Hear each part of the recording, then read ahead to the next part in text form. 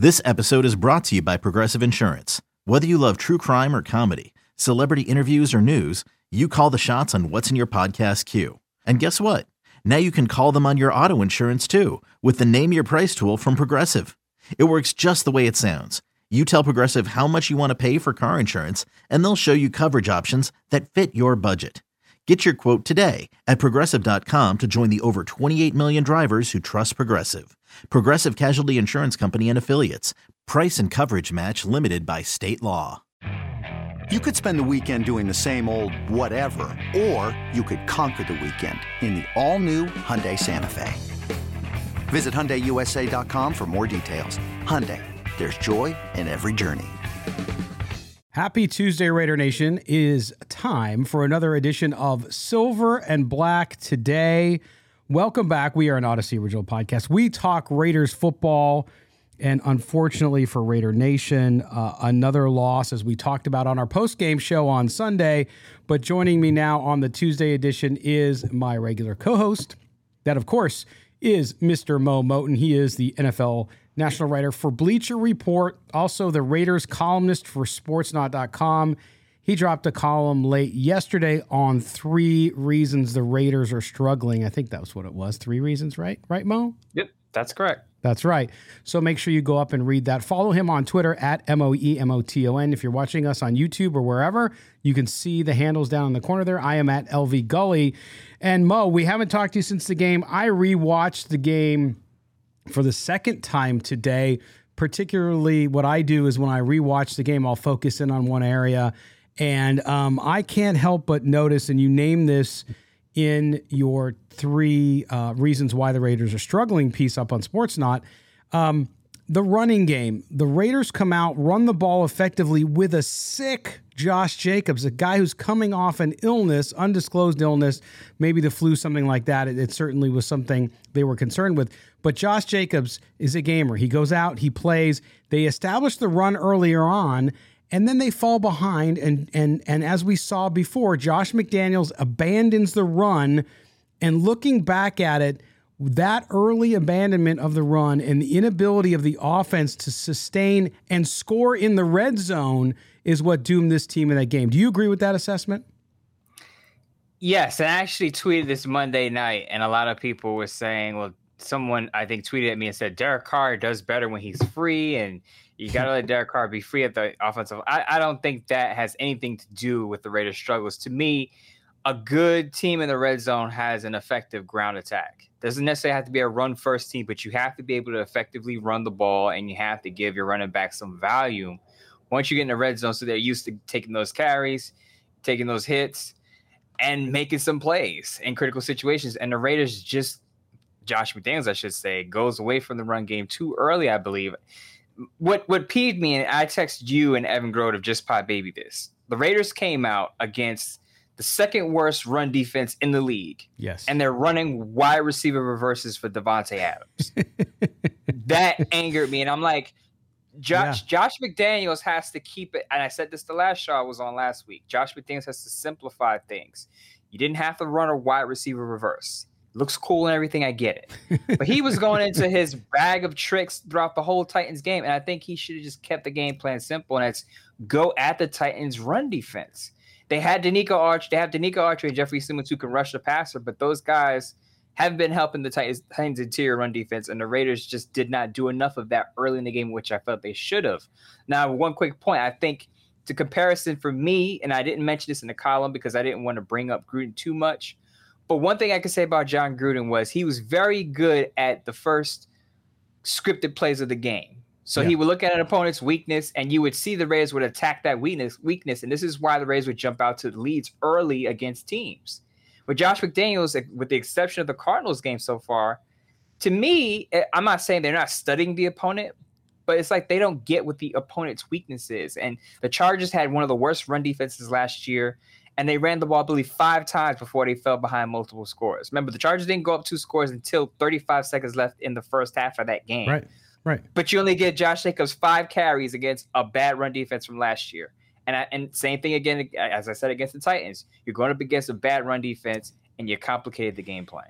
Yeah, Mo, and I don't know about you, but growing up, I used to play football in the street a lot, and every once in a while we go up to the park. Wherever we could just throw it around, we would. And I remember we would get in our two-person huddle, right, and say, okay, you're going to go around me, and then I'm going to toss you the ball, and then you're going to go around this way. This is what I got the impression of when you're talking about, and this is the third time in 3 games we've seen these slow developing plays behind an offensive line that you can't decide on 5 guys. It blows my mind. And listen, we're going to talk about players who are underperforming later in the show, but the coaching and the decision making, and to me, Mo, the lack of game planning. You mentioned the rush defense for the Tennessee Titans, second worst in the league. I get it. You fall behind 2 scores, but it's early in the third quarter. You have plenty of time to continue to run the ball so that you can open up a better passing game for your quarterback. And in the press conference on Monday, Josh McDaniels stood up there and said, well, we got back multiple scores, right? And Evan Grote, our good buddy, said that he was going to say that. He said, you watch. In the press conference, he's going to say, well, we fell behind 2 scores. It's excuses, and you can't get into the rhythm of giving excuses when you underperform. And I'm telling you that this is a big problem early on in this season. And I do blame most of it on the coaching staff. The lack of focus in practice. Derek Carr, Davante Adams, Darren Waller all mentioned it. Where is that coming from? You are the boss. Do your job, Josh McDaniels, and make sure you know what the hell is going on going into a game. See, this is the problem. This is what people talk about when you have an offensive coordinator who's not a good head coach. So let's be clear here. I'm not saying this is the case with Josh McDaniels. It's not looking good so far. But some offensive coordinators are just meant to be offensive coordinators. They're not when you're a head coach, you have to be a motivator of men. And I know people will say, well, these guys are making millions of dollars. They should have self-motivation. Yes, in a perfect utopian world, that is true. But as we all know, we all have jobs. Well, most of us have jobs, right? You've ever gone to work and you got a good paying job, and there are just some people around you who are motivated to come to work, and there are some people who just aren't. They need a kick in the butt. And the same goes for the NFL and sports. It's the same thing. These guys are making millions and millions of dollars, but some guys need an extra kick in the butt. And I think that's what the Raiders need. And I want to tie that to something that Murph said that alarmed me on Sunday when he said he was at the game and he said there was no fire. He didn't see any fire within the Raiders players outside of maybe Trent Sieg and the special teams unit, AJ Cole and those guys. But to me, that's worrisome. You're going into Nashville. You're 0-2. And I know Vic Tafur said this in The Athletic, that it's basically kind of like an elimination game if you want to be a playoff team, because it shortens it decreases your chances significantly if you go down 0-3. 12%. So now you're talking about a team that lacks the fire, 0-2 on the road. That's a problem. And it goes back to motivation and leadership. But I will say one thing too, and I'm gonna talk about Carr here, and the Carr supporters are gonna be mad at me for this, but I don't care. Part of the leadership circle in the Raiders locker room, Derek Carr has to be part of that. So I'm tired. I'm kind of sick and tired of hearing, not that Derek Carr is saying put it on me, because that's what he's supposed to say, but I'm tired of hearing Derek Carr saying, well, I'm not happy with the practice habits, because he said this last year. This isn't new. He said this last year and previous years. I'm not happy with the practice habits. I'm not happy with the way things are going in practice. I want to hear, what did you do when you noticed that you didn't like the practice habits? You've been in that locker room for 9 years. Yes. You're basically the longest tenured Raider there now, right? Absolutely. You're the leader, captain. So this is your locker room now, right? You're the leader. You're the captain. When you see guys are slacking off at practice, when you're not liking the results at practice, you have, as a leader, you have to pull a guy by his collar and say, we got to pick it up. We're 0-2. We're on the road. We got to tighten things up. So yes, it's one thing to point out the problem. You're not happy with the practice. You're not happy with certain things that are going on in practice. But as the leader, you have to be part of the solution and say, look, we got to pick it up. So I just, that kind of bothered me a little bit, that I keep hearing, practice. But what are you doing to tighten up those practices? Right. And listen, I understand. Have you ever seen Tom Brady, Aaron Rodgers, those guys, Patrick Mahomes, even at his thing? Have you ever seen them go at a guy on the field because he's not doing his job? I have, many times. Mm-hmm. And Carr, really quick, Yeah. And really quick, I'm not asking Derek Carr to turn into Rich Gannon overnight. No. And I know a lot of fans romanticize he needs to be Rich Gannon. No, he doesn't need to be. Derek Carr needs to be himself. But as a leader, if you're a leader of that football team, your voice has to be heard. Right. And again, 9-year veteran. Okay. This isn't a third-year quarterback, a second-year quarterback. That's my issue there.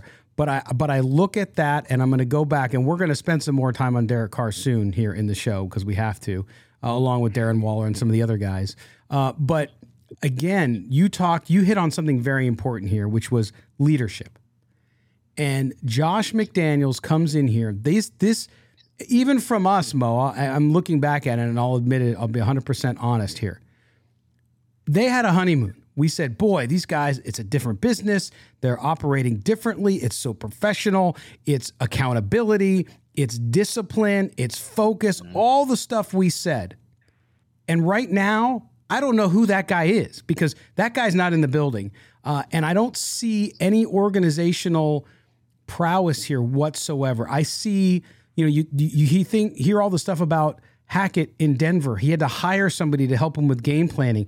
I don't think Josh McDaniels is far off from that, which is probably why Mark Davis had a closed-door meeting with him after his third game as head coach, because something is wrong. Something is rotten. Something is not working. The communication styles, the message, it's just not resonating with these players because they're not reacting.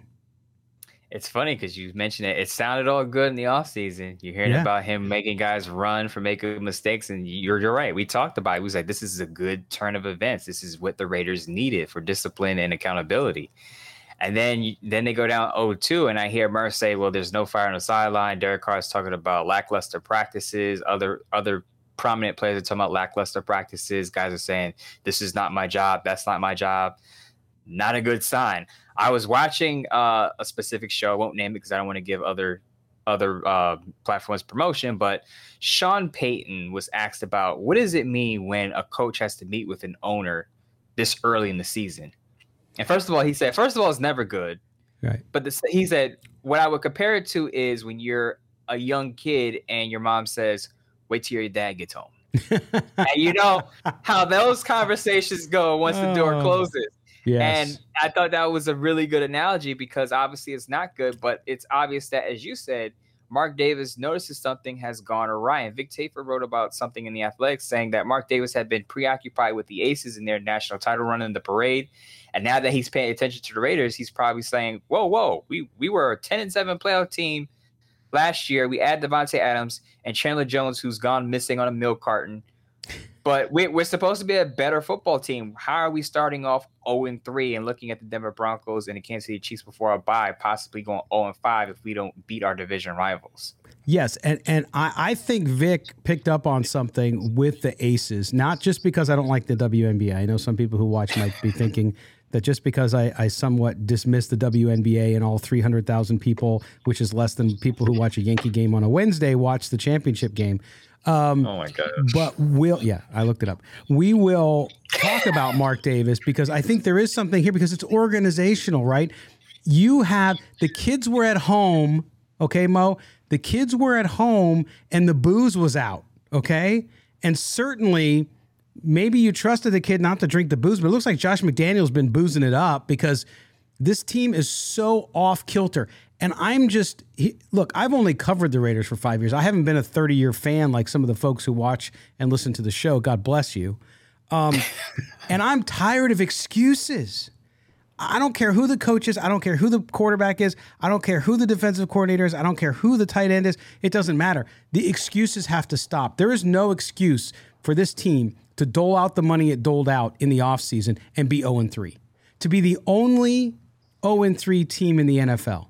Okay, to have a 12% chance going back to 1980 now, using those stats, 1980, 0-3, 12% chance to make the playoffs. That means you're, 3 or 4 losses away from perhaps having a losing record overall, even if you went on a nice run. And I remember in the offseason too, Mo, do you remember this? Anything less than a playoff berth was failure. Well, guess what? They might already be there. It's baffling to me that even though Chandler Jones hasn't appeared, I mean, he had a couple of pressures on Sunday, but it's just not enough if you're paying a guy, 3 years, $51 million, just nearly not enough. And side note, people came at me about coming at Chandler Jones. And guess what? Jonathan Vilma said it during the broadcast. Yes, he did. They need to see a little more from Chandler Jones. Rich Gannon on social media said Chandler Jones needs to step it up. Where has he been? Mm-hmm. And I was on it since last week. I talked about it for almost a quarter of a show last week. I said, Chandler Jones, I know he's got a few pressures here and there, a run stop here and there, but for what the Raiders are paying him, he's got to give a lot more. Now, if they were paying him $8 million, yeah, he's doing enough for an $8 million player. But for $17 million a year, $32 million guaranteed, falling way short. And I know I got off point here, but it's just it's easy. It's baffling to me that the Raiders can add Davante Adams, have the 10th ranked scoring offense, and be 0-3. And I tweeted this not to tweet it as a silver lining, and people got snarky with me. I said the Raiders outscored every AFC West team on Sunday. Mm-hmm. Chiefs lost, Chargers lost, Denver Broncos won, but they only scored 11 points. So the Raiders outscored those teams. The Raiders. The issue with the Raiders is they have intermittent problems. Like they'll play 15 minutes of good football. They'll play a half of good football, which you saw in Arizona, and they'll score points in those good moments. But once they get in the red zone, they're 26 in red zone offense. And I said this on Twitter on Monday night. I said, if the Raiders effectively run the ball, they will be a lot better in the red zone. But Josh McDaniels' refusal to run the ball and give the ball to Josh Jacobs, even before he got sick, is hurting them in the red zone. And I don't know why he's refusing to run the ball, because during the offseason, what did they do?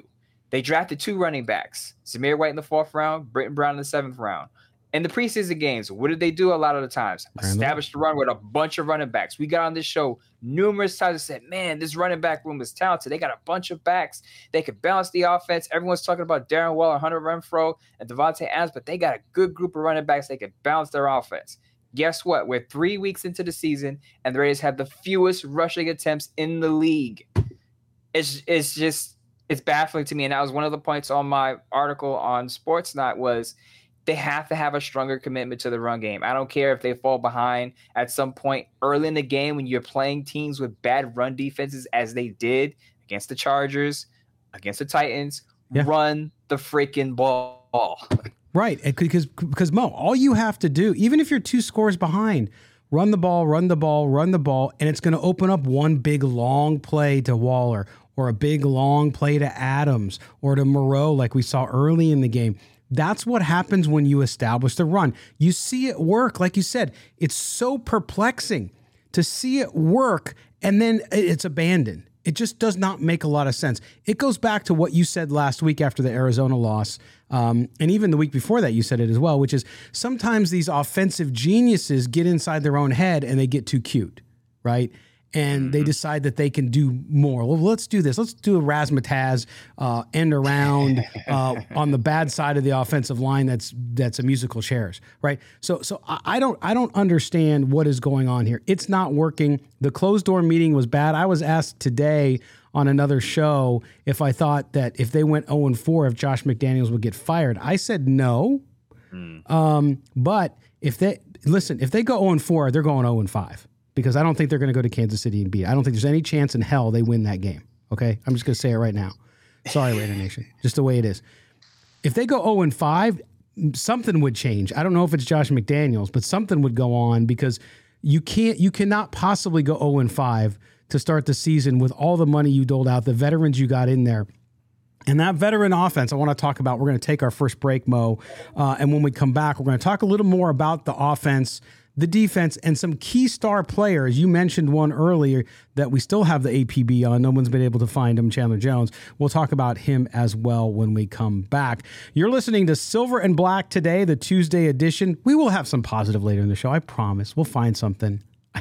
We gotta. But anyway, we'll be back with you right after this one. Don't go anywhere.